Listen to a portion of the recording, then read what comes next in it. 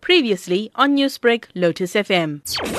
As the weekend events evolved and we became aware that the government had launched a new website, sacoronavirus.co.za, we realized that many people in the country may not be able to access the website if they don't have data or airtime on their phone. So we used our data-free service to enable data-free or no data cost access to the SA Coronavirus website.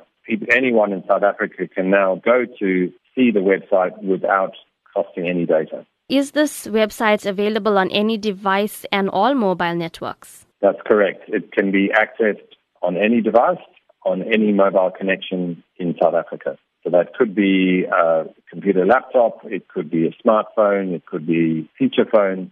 Any device using a mobile data connection can access that website URL without costing data. And is airtime needed to access the website? No. So if your SIM card has no airtime or no data, the website URL will still work.